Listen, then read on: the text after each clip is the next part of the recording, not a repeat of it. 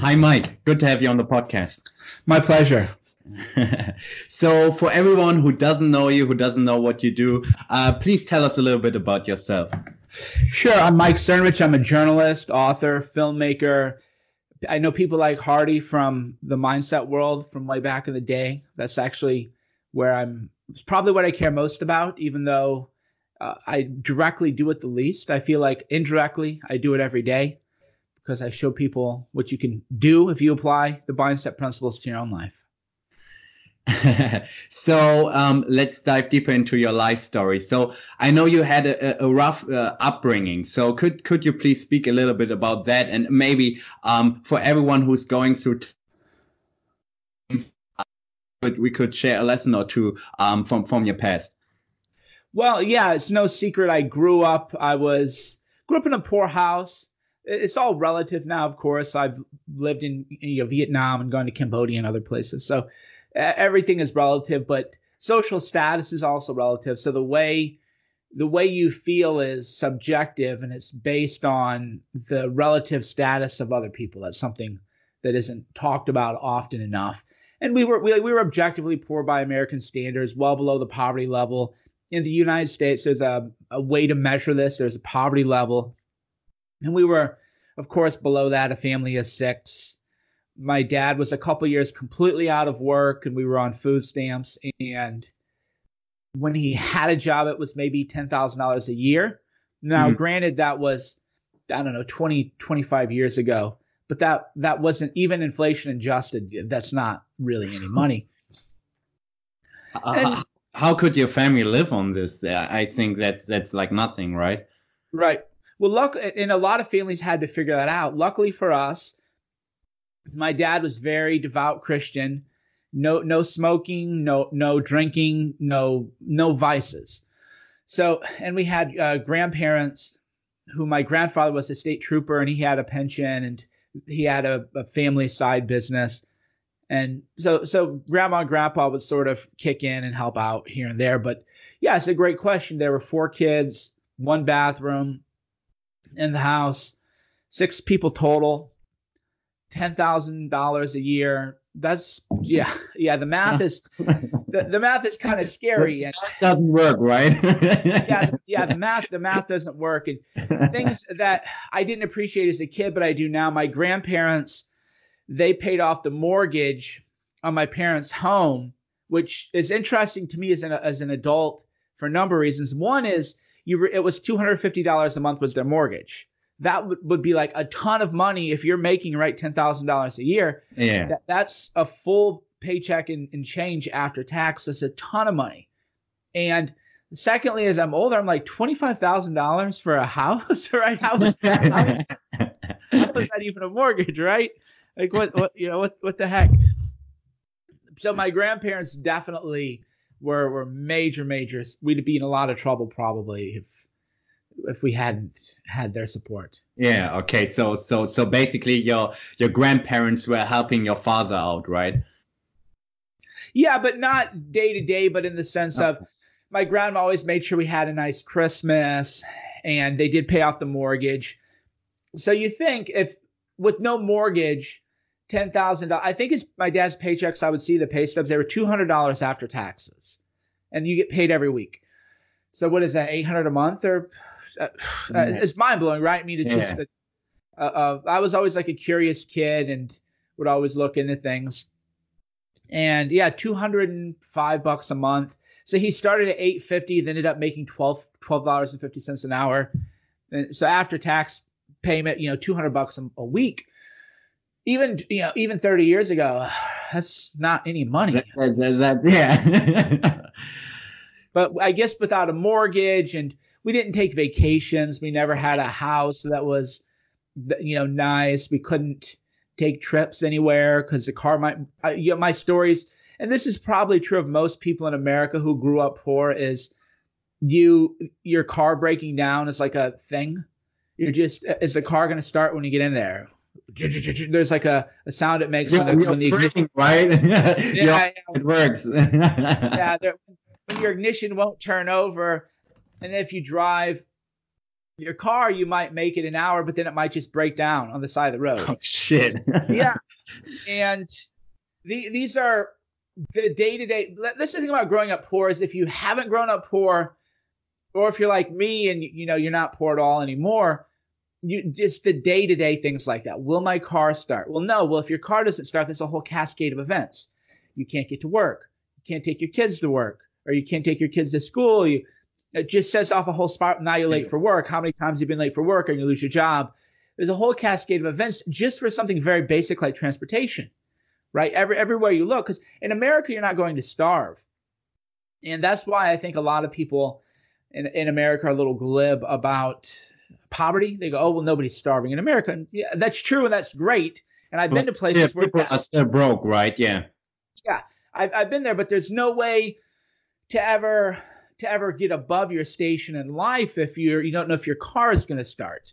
It's just any number of minor frustrations. You're always on the precipice of one shocking event, one family illness, one sickness, one job loss, one something, and you're completely homeless at that point. So could you also please speak a little bit about your childhood, because I also know you were bullied as a kid and you had a tough time in school. So maybe you could teach a lesson or two about this whole bullying thing and in your childhood.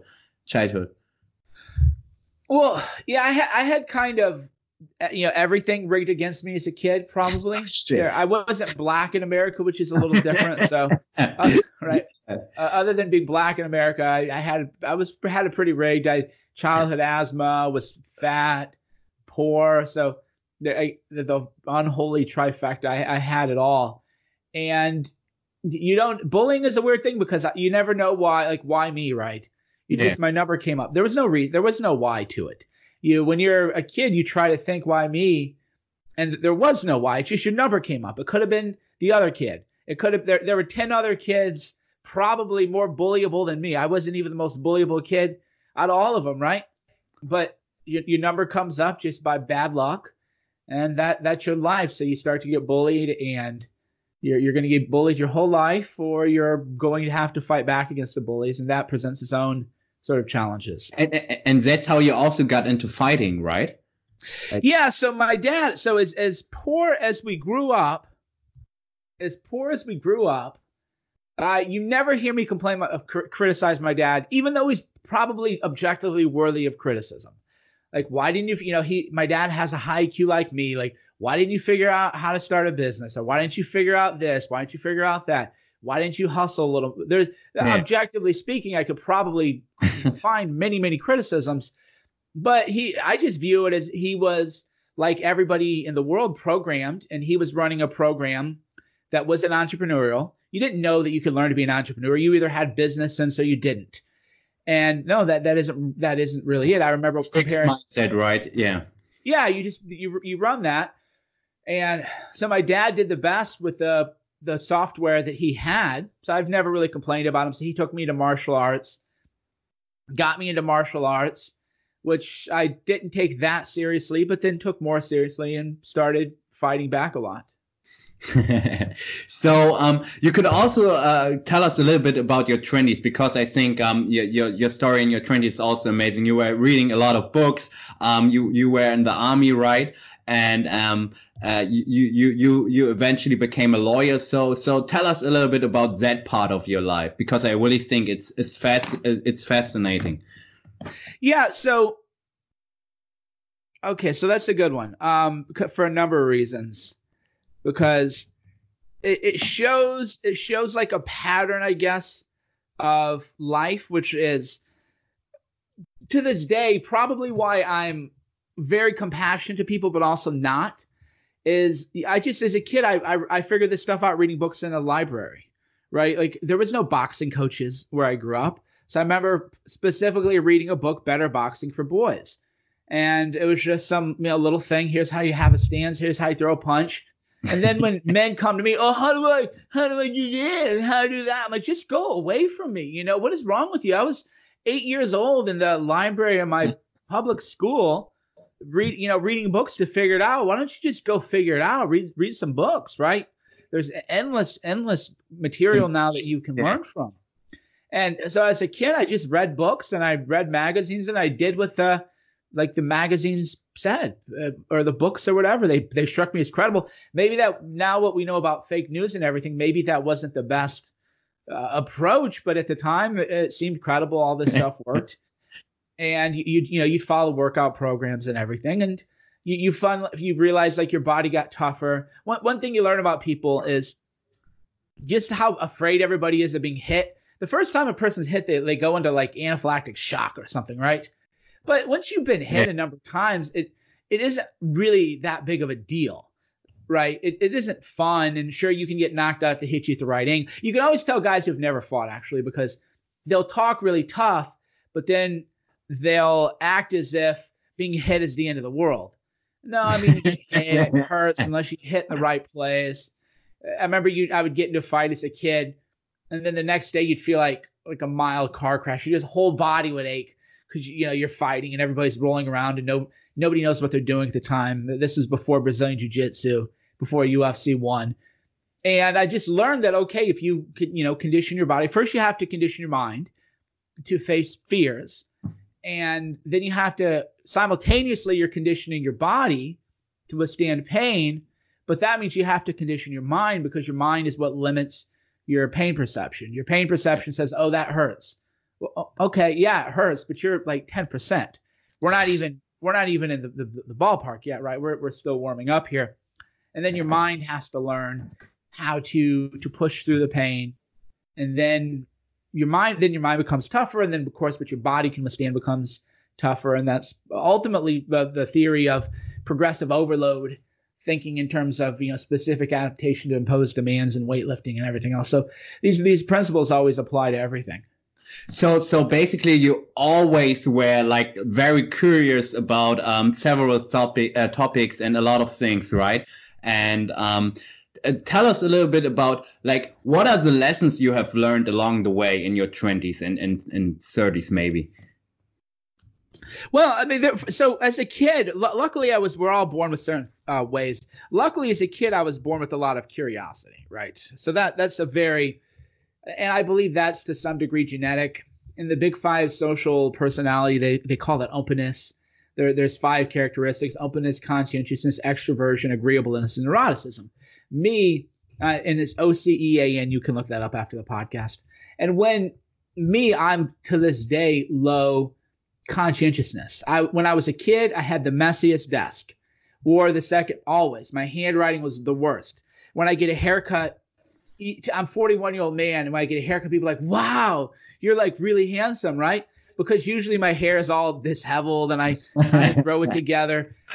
I'm always having paperwork. To this day, paperwork errors and, oh, I forgot that thing and that. So I have to have a whole army of paper pushers around me because they're high conscientiousness and I'm low. Yeah. So it doesn't mean one's better than the other, but in terms of openness, I've taken the test before. I'm like 99th percentile. For me, it's like, you want to go do that? F it. Let's do it. Okay. You want to jump off this? Yeah, let's go do it. Openness to experience, openness to ideas, openness to, that's probably why I had a podcast before podcasting was like a big deal. And in 2011, I should have kept it. I was too open to other things. And so one thing you learn about yourself is what leads you down the right path can lead you down the wrong path. So I was like, early adapter, big blog, big podcast. Yeah. I had a huge online business. And then I go, oh, why don't I just go into journalism? Why not? Why not? Right? Because that's the way I always approach the world. And well, I can tell you why not. It's a lot of stress. You become a target. It isn't as fun. Your audience is mean. The people you're around aren't into self-development. In fact, they mock self-development. Oh, and you make less money. And you said it also increased aging, right? Yeah, I've aged. I look at pictures before I turned gray. That was 3 years ago, man. I'm fasting now and reversing. I'm in the process of reversing aging. It ages you, and it's hard. It's not just hard, but it's almost impossible. You're meeting people's sources to not drink. There's just a certain vibe where. Because when you're a young man, or even when I was a young man, I'd be like, oh, that's an excuse. If you don't want to drink, you don't have to drink. If you're getting good stories out of people and they're buying rounds and you got that camaraderie and stuff, You better not be drinking Diet Coke. Sorry for you. That's just yeah, it doesn't work like that. Yeah. yeah. I wish it didn't, but welcome to America. Whereas the mindset stuff, you go out with guys. If you tell people, I don't know, I'm drinking freaking clenbuterol or something, they'll be like, oh, enjoy. You know, whatever. You know, I'm juice fasting. I brought my own green juices. People be like, cool, man. You know, you could do the most weird oddball things and nobody would care. But in the real world, if you're not conforming to social norms, which does involve drinking and eating and everything else, you immediately become kind of a freak show or an outcast. And you don't get, yeah. It becomes like everything becomes a thing. Oh, why are you eating that? Why'd you bring your own food? You know, because I'm fat. You're not fat. You look fine. I'm like, I know, but in my world, I'm fat. In my like in the world that I live in, I'm fat. And in the real world, I look great, right? But everybody go, no, come on, do this, that. So it is hard. I actually said I have a lot of them to their level, right? Yeah. Well, yeah, just everybody has their customs and norms and more. It's just like, you know, you see the guys at the gym with the 1 gallon jug of water. Nobody needs to carry around a jug of water in the gym, right? You don't need to do that. But to them, that's just totally normal. It's just we're you know, or I'm drinking BCAAs during your workout. You know, no, you don't need to do that. Come on, man. Yeah, but that's normal. So if you were like, nobody would think you were a freak show. But if you brought BCAAs, you know, to Washington D.C. and you're meeting political people about news stories, man, like what is this weirdo, right? Who the hell is this person? You would be ostracized immediately. And in life, conforming in a strategic way is how you get the best information. So basically, in your 20s, so let's get back to your 20s. What would be your advice? Because a lot of people listening to the podcast, like, what were your own mistakes in your 20s, things you have regret, and maybe speak to the habits that were like very good for you and might be good for our listeners also. So, well, the only mistake I probably made. Well, first of all, I don't know that I made that many, because when I was in 20s, I was young, gunning, and super ambitious.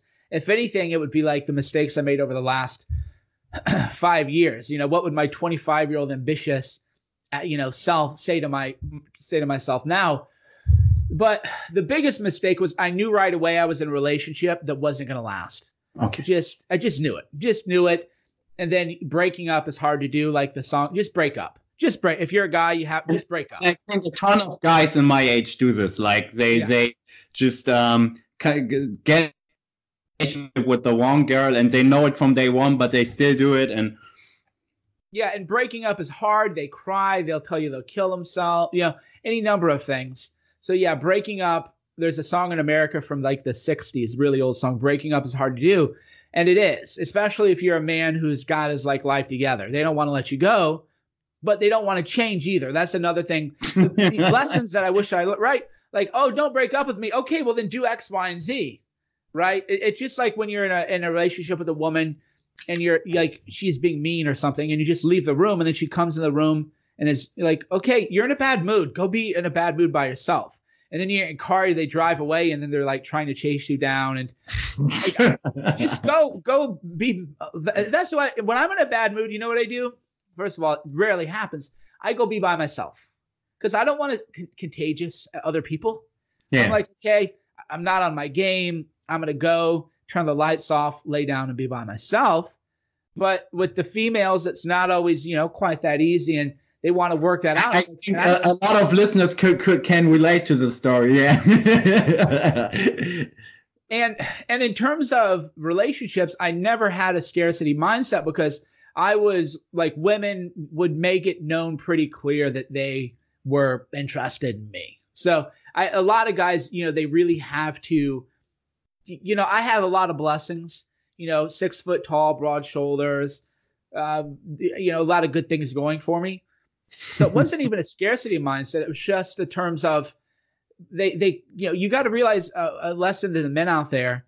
They're going to be okay. Like they'll find somebody within a month. If you're with an attractive woman and you feel like, oh, I don't want to break your heart. No. She'll be so fine and good to go within a month. Attractive women don't remain single that long anyway. So I wish somebody had told me a number of things. One is As a man, you're not in your peak till your late 20s. 28 to 36 is going to be prime time. I'm 41 and still, if I were single, I wouldn't be having any problems at all. But it's still not as good as when I was like 33. It's just not. So just know prime time is 28 to 36. So if you're 25, why would you settle down? You're not getting the best that you could get. The best that you can get is when you're like 34. Then you get the best that you can get. Don't do that. And but I don't want to break anybody's heart. She's going to be fine. And then, of course, men who are like, well, what if I don't find anyone else? I just don't have time for those people. They can go on the incel forum to something, go cry to somebody else. I don't care about that with that kind of thinking. So basically, one big mistake that people do in their 20s and 30s is they get into the wrong type of relationships. What are like other common mistakes, or maybe mistakes that most people are not even aware of? So speak a little bit to that, and please give your best advice for people in their 20s, mid-20s, and yeah. Well, you need to have a better social circle of aspirational people. If you're in your early 20s, odds are you're not going to be around billionaires, right? And if they were, it'd be a rich kid Instagram. So it's a different thing. But there are people who are aspirational who aren't. People who are trying to pressure you to let's go out and get drunk or whatever. You should not be drinking in your 20s. You should not be getting drunk in your 20s. You should be reading books, learning skills. I wrote I don't know if the article's still up, but years ago I wrote one, and this is what you should learn you don't learn in college. You should be reading, Ben Settle's book on copywriting, Dan Kennedy, Jeff Walker's Launch, James Altucher, Choose Yourself. Great. People like Gary Vee stuff never really resonate with me, but for younger audience, maybe that resonates with them. You need to be at the gym. You need to be grinding all the time. And you can party in your 30s when you can just pull out the card. Oh, I can't get in, can't get reservations. Well, I'll just get a table, right? Because $1,000 for a table just isn't like a thing, right? That's where you want to be at life. And like when I would go to Vegas with my friends in my early 30s, we'd go into excess or whatever and just, okay, we want a cabana, minimum 1,000, you're with other successful people. So it only ends up being a couple $100 each anyway. It doesn't even end up being a lot of money, but you're not stressing about it or checking your accounts and whatnot.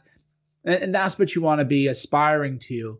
And not in your 20s and drinking 75-cent beers or dollar beers or euro beers. Like most people in their 20s have their priorities backwards, right? Because like in their 30s, they try to make money and they try to live to the good life or try to have the good life. And in their 20s, they're all about dating and partying and women and just wasting their time, basically, I guess, right? Yeah, there was an article I wrote many, many years ago. Don't waste your 20s because your brain is called neuroplasticity. It is a biological reality. So at my age at 41, I'm a very wise guy. Why am I a wise man? Because when I was in my 20s, it's compounded interest, all the knowledge I learned, everything I learned, all the skills I acquired. And they synthesize as you get older. But if you're not in your 20s reading every book amount, because your brain just takes in information, you learn new skills faster. Everything is fresh. Everything is new. And then as you get into your 30s, 40s, 50s, you can still learn, but it's a different process. Your memory isn't going to be, your working memory isn't going to be the same as it was when you were 20s. But if you have everything loaded into your mind, then like me, I'm great.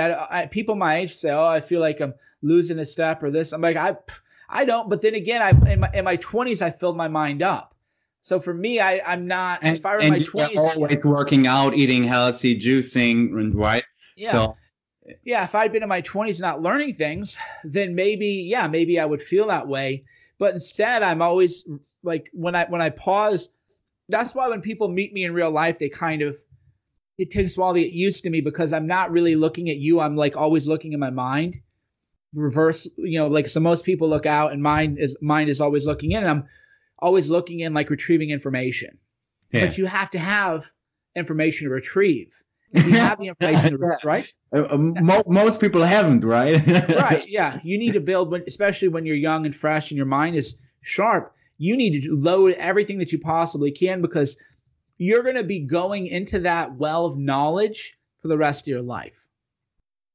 So I think your advice is amazing so far. Like let's give our listeners something practical, because I think like you're also a big fan of Lindy books, like reading Nietzsche and Ayn Rand and Emerson, and speak a little bit about like good books you would recommend to our listeners. Yeah, I used to have a reading list, and I should dig that up, but you want to read across genres. Definitely you want to read across genres. So you want to read a good fitness book. You want to read good fiction. I like Neil Stevenson quite a bit. The Snow Crash is a great book to read. Yeah. Blood Meridian is a great book because it's a book about the primal human experience. You should be learning everything you can about marketing, persuasion, storytelling. There's a book, Wired for Story, that you can read about how to structure a story properly. You usually want to read what it's called the 5-book rule. And you want to read 5 books in a category. So if you read 5 marketing books, you got it down. You're not going to be the expert, but you got it. If you read 80%, right? Yeah.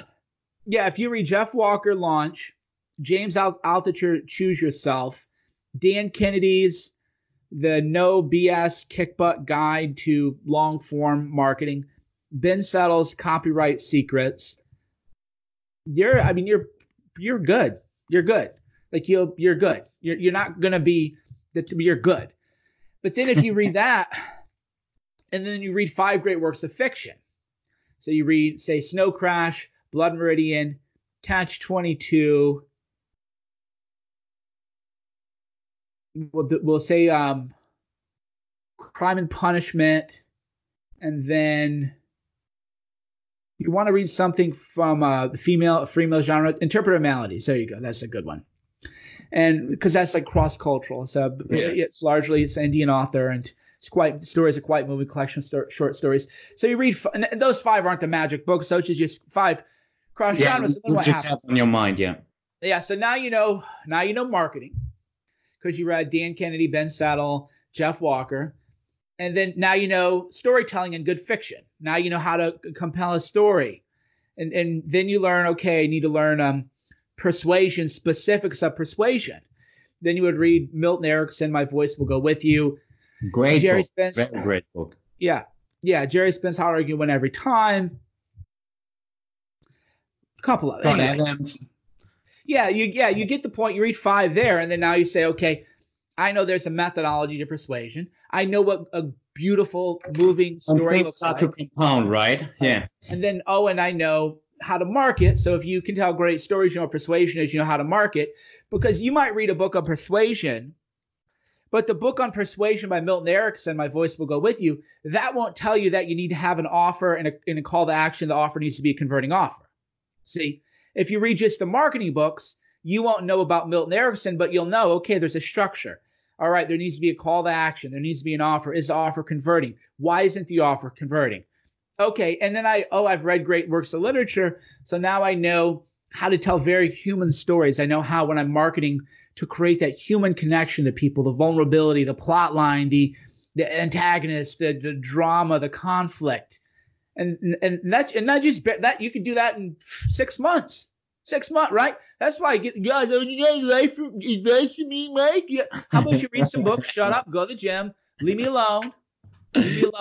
Just do that. And then because the kinds of questions I expect from people is, hey, I started a business. I put in $5,000. I haven't made a single sale. I'm freaking out. What can I do? I'll be like, oh, okay. Now we can have a conversation. We can have a conversation. Okay, so what's your business? What's your website? Okay, here's this. How do I start a blog? Go away. I literally tell people. I'm not your Google, right? Yeah. I'm not at the level where you can read all that for yourself on your own time. That's not the level we're talking about. And if you just do the reading, then you'll say, okay, I start a website. What's wrong? And then I'll read your website and I'll say, well, I mean, it sucks. It just doesn't look good. Then go read graphics design. What looks good? And everything you're learning is building on everything else that you're learning. And then you end up not knowing everything, but you have a large experience and understanding of life. Great. So I think like Naval Ravikant also has a saying that your foundation is very important, so that you really start out with the right books. And I think this is also like really, really important because like you have mentioned like great books, but I think what a lot of listeners in their 20s and even in their 30s and 40s do, they just pick stuff from the bestseller list and just read the newest stuff and really miss out on all the tested and old and good books, right?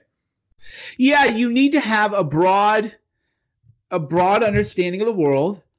You need to read the great works of philosophy. One of the best books I ever read, 19, The Great Dialogues of Plato, because you learn the Socratic method. Well, why? What do you mean by this? What about this? What about that?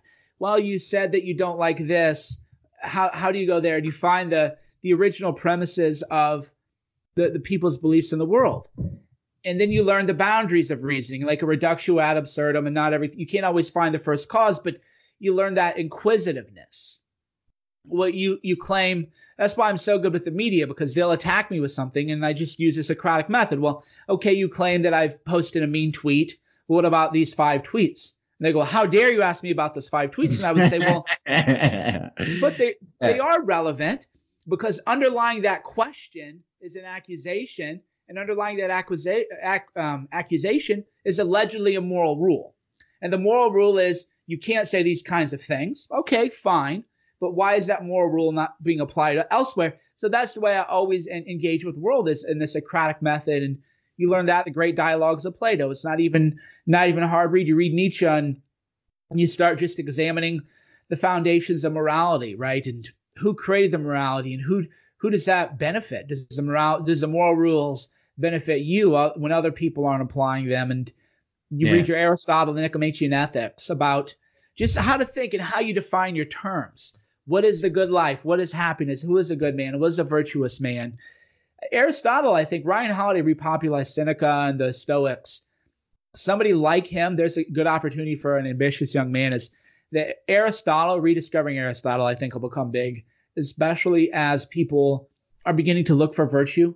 People are saying, okay, I've done the Tinder thing, swiped right, been with 100 girls, swiped right, just doesn't feel good. I don't feel good about myself. I don't feel good about the process. It isn't.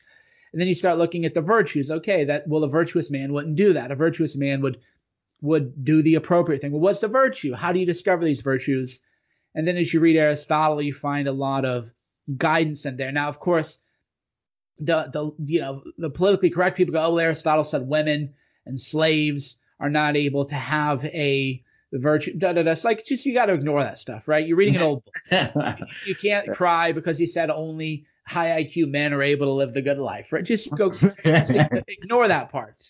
Push through it. I think your advice has been amazing so far. So I think one topic which is very, very interesting is your time in journalism, because let's talk a little bit about the Trump campaign, because I know you have gotten a lot of heat for it.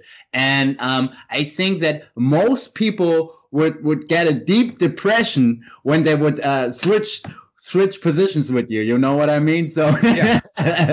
So speak a little bit about your mindset in this area. And maybe you could also speak how your time in the army and as a lawyer maybe have helped you in during those hard times, right? Or hard, you know what I mean? Yeah. No, psychologically, being a prominent Trump supporter, which isn't how I position myself now, but I was for a time, psychologically, that was among the most difficult challenges of my life. Exactly. Because it's a psychological onslaught. If you shouldn't care, but you do care. We're all plugged into this brain. Right. Yeah. Like, who cares? Somebody's calling me a bad name or made a video of me. Who cares, right? But when it first happens, it's a novel experience. And there was a time, I think it was February 2017, where I just collapsed on my bed, and I felt like just the weight of the world upon me. And then I just got back up because of all the mindset principles. So for me, there's a lot of people, I don't want to name names, but you notice that most of the people who I've been around over the years have broken down, right? I'm still here. Nobody would have said, how is this guy still here? Well, because of all the mindset stuff. Anyone else would have been completely broken. by what was That's what going I on. mean. Exactly. Most people would be in a deep, deep, deep depression, right? So Yeah. And I was for like, I don't know, 45 seconds. I just lay there and I really did feel Nietzsche has a point of like the weight of the world and gravity. He has a very poetic line. I maybe in Zarathustra, but I found that I felt it where I felt like I was literally being pulled into the bed and all of my body was just collapsing upon itself as if I'd weighed 1,000 pounds. And then the mindset kicks in. Then the mindset training kicks in. What are you going to do? You're going to sit here and cry yourself to sleep, bro? Right? That's the way you start to what am I going to do? Sit here, I'm going to cry, be a little baby. People rely on me. I have audience. People, I have to look strong for my people. I can't look weak. I have to show leadership. So then you have to get up and then the mindset training kicks in even on a meta level where you say, this is a great opportunity for me to face a new challenge and overcome it and live a life most people, like I've been on 60 Minutes in front of 15 million people, won that exchange. I've been profiled in every major American publication, foreign publication, you name it. And it's usually not nice, glowing profiles. And I thought, how many people in their lives will ever be able to say that they've done this? So this is my way of using the mindset principles to face new challenges. And then I pushed through it and got through it. And it's been pretty great ever since. Ironically, the reason I've been getting out of media and journalism is not the attacks from the media anymore, just the ingratitude from the people that I sacrificed so much for. Just the, what have you done for me lately stuff. Whereas people like you and people who listen to this podcast are like great guys. So I can talk to people like you, or I can have ingrates yell at me and scream at me and attack me. So I got out of politics and media, not because of the attacks on me by the media or whatever. Ungrateful people, right? Yeah. So you make it look so easy, my man. Give our listeners the secrets to having the right mindset, right? I know they should read your book, and I recommend to everyone to purchase Gorilla Mindset. I think it's a fantastic read. I've bought it like 2 or 3 years ago. I don't know when you've published it, or like 2015 or when 15, yeah. So it's a very, very, very great book. But let's give our listeners something practical. So yeah, what would be your advice on having right? I know we can only give them the big picture, right? And speak a little bit to that. Yeah, so Gorilla Mindset is two fundamental divisions within it, 2 divisions within yourself. Defense, offense. Most people, you have to just learn how to play defense. Okay, my life, I'm depressed. I don't know what I'm doing. I'm sad. I'm angry. I'm lonely. I'm jealous. I'm whatever. I'm a flawed person. Well, you have to learn how to get through those first. Same thing with when the media attacks you, you have a novel experience. You just got to survive, right? So the first thing you have to do is just the number one way to just survive is you just reframe everything. I'm being attacked. Oh, well, what a great opportunity for me to know what it's like to be attacked like this. What a great opportunity for me to challenge my mind and body in new and unique ways. Everything to me is just what a great opportunity. That's how I wake up every day. Anytime, because I haven't had an easy day since 2015. When I was living with Victor Pride, it was an easy life. The blogging life, I should go back to that. It was sitting in Thailand, drinking beer, right? worked for 2 hours a day. It was utopia. I don't know if it would have remained the Shangri-La forever, but I would. We all miss your old blog content, right? Yeah. I would wake up, get on a motorbike, 20 minutes to a cafe, drink pour over coffee, write for 2 to 4 hours, close my laptop, and then whatever. Sounds like heaven to me. It was, yeah. Why did I leave that? Because I didn't know I was an idiot. It was like I said early on, is I'm too open to things. I go, oh, why don't I just go into this political world? What could possibly go wrong, right? Well, everything could possibly go wrong. That said, I have cemented myself as a historical figure, undoubtedly, and that in a way it's neat. But the biggest issue I struggle with literally every night, is it's like, why did you do this to yourself, man? Why did you ever? because I know what the good life looks like. Yeah. I'm on a moto. I'm just cruising around, not a care in the world. For 3 hours, right? And the money just comes in every month, just boom, boom, boom, hits. Book sales huge, just easy life. The headaches on Twitter, right, and the mainstream media, and the censorship, and you name it. So I just went to the gym, and it was. So I do think about that. I'm like, man, what did you ever do? But that's also why I've been getting away from that world. But it's kind of like steering the Titanic, right? When it's just you and a blog, you can take it in any kind of direction. But for me, I've been steering it for like a year, and I'm mostly out. I'm mostly away from the iceberg. And mostly. Yeah. What you do is I had to get Hoaxed out. So I couldn't fully leave the media world until Hoaxed was out. I had an obligation to my Kickstarter, but I was actually thinking about this last night. For everyone who doesn't know Hoaxed, you could also speak a little bit about the movie, right? Yeah, I did a movie about fake news. I always wanted to do a beautiful film. And what I always tell people is my answers don't always satisfy people because people often want very... the 5-step plan, right? Yeah, or they want fake answers, right? Yeah. They'll say, well, why did you make a movie? And I'll say, well, every douchebag moves to LA, Los Angeles, and says he's going to write a book and make a movie. They never do. I wanted to do both. and what do you think of Osho, right? Yeah. They want something that they believe is more spiritual, but it really comes down to interesting challenge. I wanted to write an amazing, timeless book. Why? I don't know why. We don't know why we want to do what we want to do. You can wrap it up and you can tell a story. And I can say, well, I wanted to give back and I was talented. I could concoct a story easily. A lot of it is just, why'd you climb the mountain? It was there. No, but what's the deeper, let us unravel your psyche. I was there. I wanted to do it. Yeah. Same way with hill sprints. I see a hill. I run up it. Halfway up, I'm about to die. And there's no reason I need to run all the way to the top of the hill because it's like, okay, I've achieved my lactate threshold by all objective measures. I push myself, but I'm like, I'm not going to stop. I don't care if I'm falling over, right? I'm going to go to the top of the hill. Same thing with all this. And I wanted to make a movie, a beautiful movie, a movie on fake news, which I did. But I couldn't leave the media world before the film was out. That would be betraying, everybody who backed it, supported it, your directors, and you named it. But now that film is out, it's been a huge success. I'm in between projects in the sense where I'm now finishing Audacity, my book that your breeders are going to love. Everybody who loved the old Cernovich is going to be blown away by this. Spoiler alert. Yeah.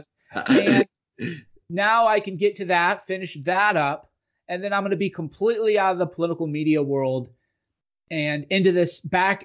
In a way, I'll be back to doing what I was doing before, but at a much higher level. So, it's always funny when I read these little comments on message boards. That's why I don't post on message boards where people are like nitpicking me. And I'm thinking, I've reported from the White House. I've made a member of Congress resign. I've broken some of the biggest stories of the world. I've been on 60 Minutes and won the exchange. I've written books that have sold hundreds of thousands of copies, made great films. I don't want anything to do with these little they're such low-level people, they don't even know what a high level is. Yeah. They don't even know what peak performance is. But now I can come back, and the people who are real know, okay, you're not just some guy. Not that they ever thought that, but if you ever thought I was just some guy on the internet who could write cool things but wasn't really living it, well, okay, F-U-C-K-U. Anybody who's a doubter now can go away.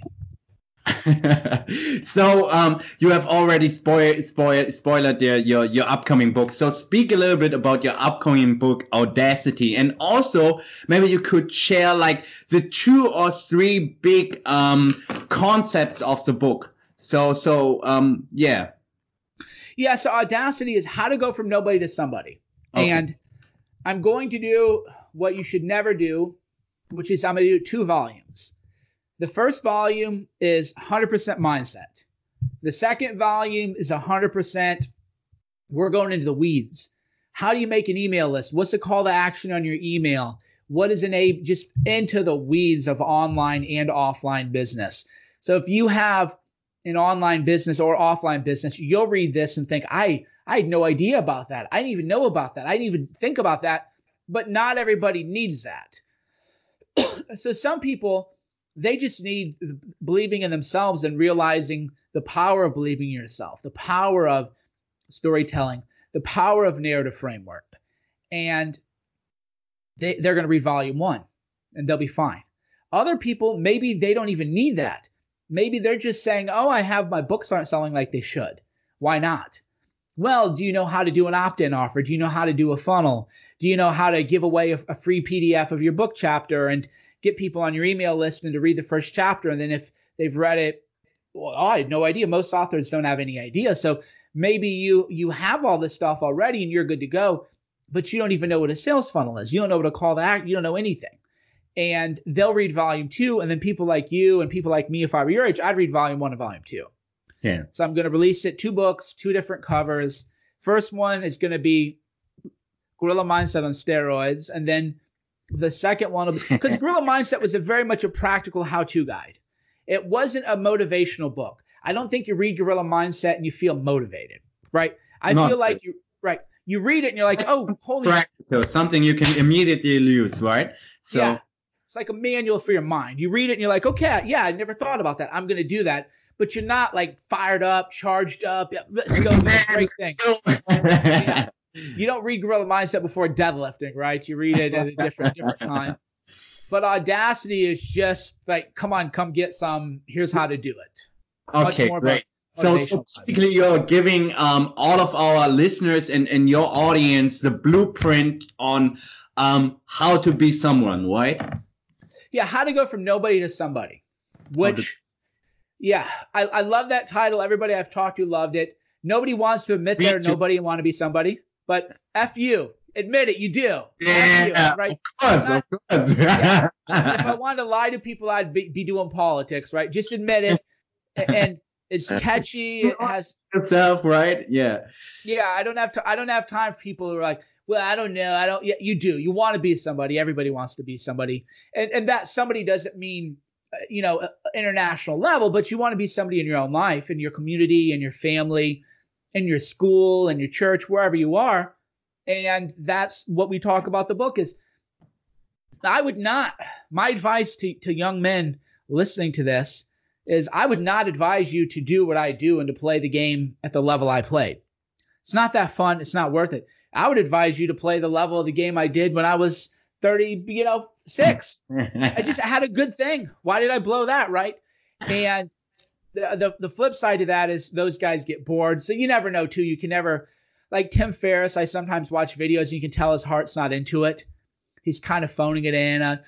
Here's 5 life hacks. And there isn't that just raw height. And that probably would have happened to me, too, where, hey, guys, we're going to talk about how to get motivated about life. So I don't even know that I could have remained at that level. But that said, when I was just some guy with a blog, I actually made way more money than I do now. So, really? And there was a golden age of blogging. I don't know that anybody could do it. Crazy. Yeah, I had that juicing blog. Much smaller, right? There weren't that many blogs. Nobody really knew how to do affiliate marketing. People weren't on social media, so people would read blogs. It is hard to get people, even with a big Twitter following like mine, it is hard to get people off of social media onto another platform.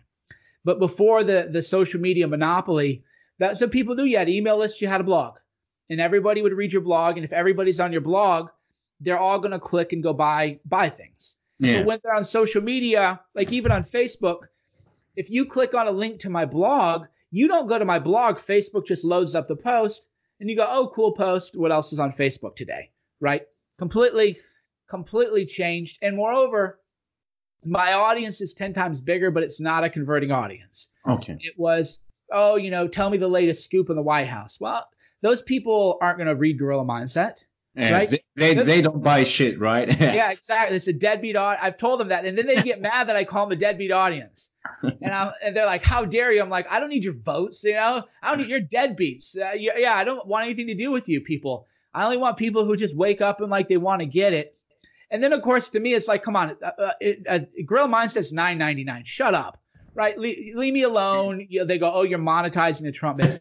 Oh, God, no. Those people were never wanting to be better out of life. They want to complain about, you name it who. And then, of course, the left is the same way. They want to blame about, everybody wants to blame someone else. It's just a different group of people that you want to blame. And the real, butt kickers or whatever were back in the golden age of blogging, and they just wanted to make it happen in life. And so the audience was much smaller, but it converted way better, right? Yeah. So I think this episode was so amazing. I'm so grateful for you being here on the podcast. At the end, I always ask 2 personal questions. But before I ask those 2 personal questions, I would love to hear your best advice on building a personal brand long term. So so your personal brand is, you can only write about what you're doing, and that's why a lot of people, they get stale. They don't do new things in life. And then there's a new hot up and coming person who's the it kid, so to speak. And if you want to build a personal brand, you have to, I can't remember who said it, but they said either become a writer or live a life worth writing about. And as a personal brand, you're doing both. You're writing about a life worth writing about. So I see a lot of these people, I want to do like a personal brand, but they're just living very boring, mediocre lives. They're not pushing themselves. Nobody wants to read a mediocre, boring life. You have to really push yourself, really challenge yourself, and you have to write about your failures too, because that's part of the process. I've written about, mistakes. Plus, people love what I call mistake porn. The 10 biggest business mistakes I ever made. That's going to get way more clicks than why I have hot women all over around me all the time. People really love that mistake porn. And if you're building a personal brand, you have to be authentic with your audience, and you have to be fully transparent. So I would say you have to write about a life worth writing about. Okay. 2 is you have to be open and transparent. 3 is you have to be authentic. Great advice. So before we jump into those question, where can people work with you? Where can they find you? Where can they buy your books? And well, the best place to go is just cernovich.com now. Everything's there. CERNOVICH.com. You can find the links to Hoaxed and Gorilla Mindset, and I have a master class which was really good. I need to set up speaking of mistakes, I released a master class and it sold well, but I never created an affiliate program for it just because I was so busy with like so many other things. But that's a mistake, right? It's a huge mistake, but that's why in Audacity Part 2, Volume 2, it's like a checklist. Okay, it doesn't take that long to create an affiliate program. It takes 30 minutes, but you get in the mind. Okay, I got it. I'm out. I'm running and gunning. I got this other thing going on too. Like no. You got to do an affiliate program, but most people maybe who release things don't even know what an affiliate program is. Yeah. And so there's a number of things. Even when you play the game at a high level, things fall through the cracks. So I have a mindset master class, which people have loved, and it sold well. I haven't even hardly promoted it. A lot of people don't even know I have one. And you can find all that at cernovich.com. Guy, make sure to check Mike's stuff out. So the first question would be, what have you learned in the last 2 years that excite you the most? And it could be like about health, about fitness, about personal relationships, about your business. And some guests have shared like something deeply personal. So just feel free to talk about whatever you want to. So what have I learned in the past 2 years that excited me the most? Yeah. Probably that the hard work does pay off. And what I mean by that is when you're creating something like a film or writing a book or releasing a new project or reaching a new level, it isn't fun most days. It's pretty demoralizing. You're going to be full of self-doubts. Why am I doing this? I could have just done something else. This is absurd. What am I doing? But the hard work really does pay off. And that's something you don't appreciate when you're young, because you don't see the results for years and years and years. So you're like, oh, I read 20 books this year, but I'm still broke. Well, I know you might be broke for 5 more years, right? You might, or I don't know my purpose yet, or I'm still not. Yeah, it takes 3 to 5 years to have a really nice body. And then that's if you're really training hard, which most people aren't training hard. Or you are black. Yeah, exactly. Black athletics. I can't say that, boy. I'm in trouble now. Yeah, the hard work does pay off. And in terms of making it, I always think, which people have to know, especially, which again is harder when you're younger, is when you make it, you forget all the bad stuff behind you.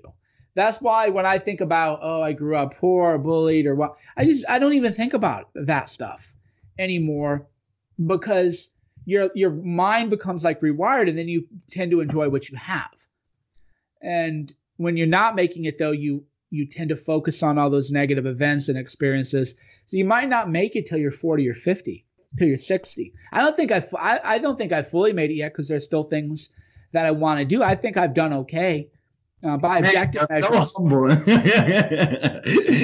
you got high standards, right? I'm always thinking in terms of, by the time I'm 50, I want to have written a great novel, not a good novel, not a good story, which I could do right now, a great novel.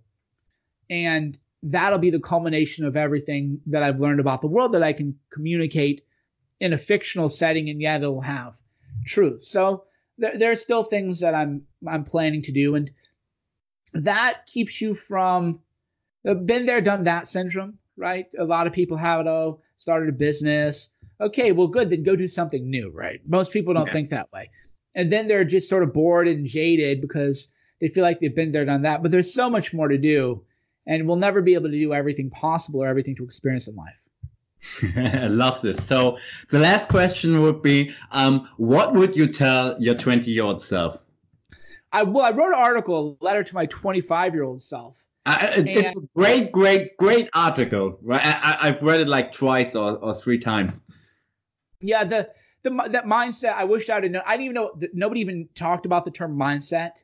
And then people say mindset is everything, which I don't really like. So I would just say mindset is learnable. How you feel is learnable. It's a skill. It's a skill that's teachable. It's a skill that's learnable.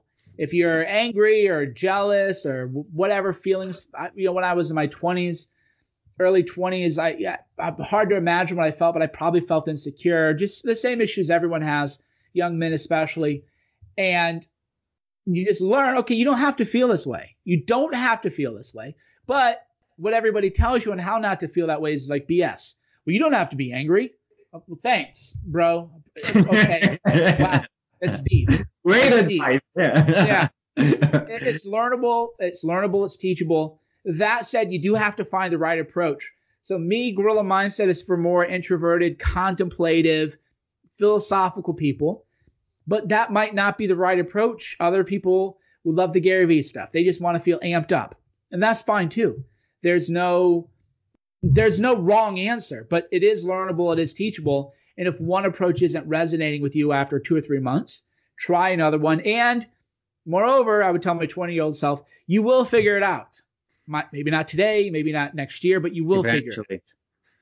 I love this. This episode was so great. Thank you very much for being on the show. My pleasure, man.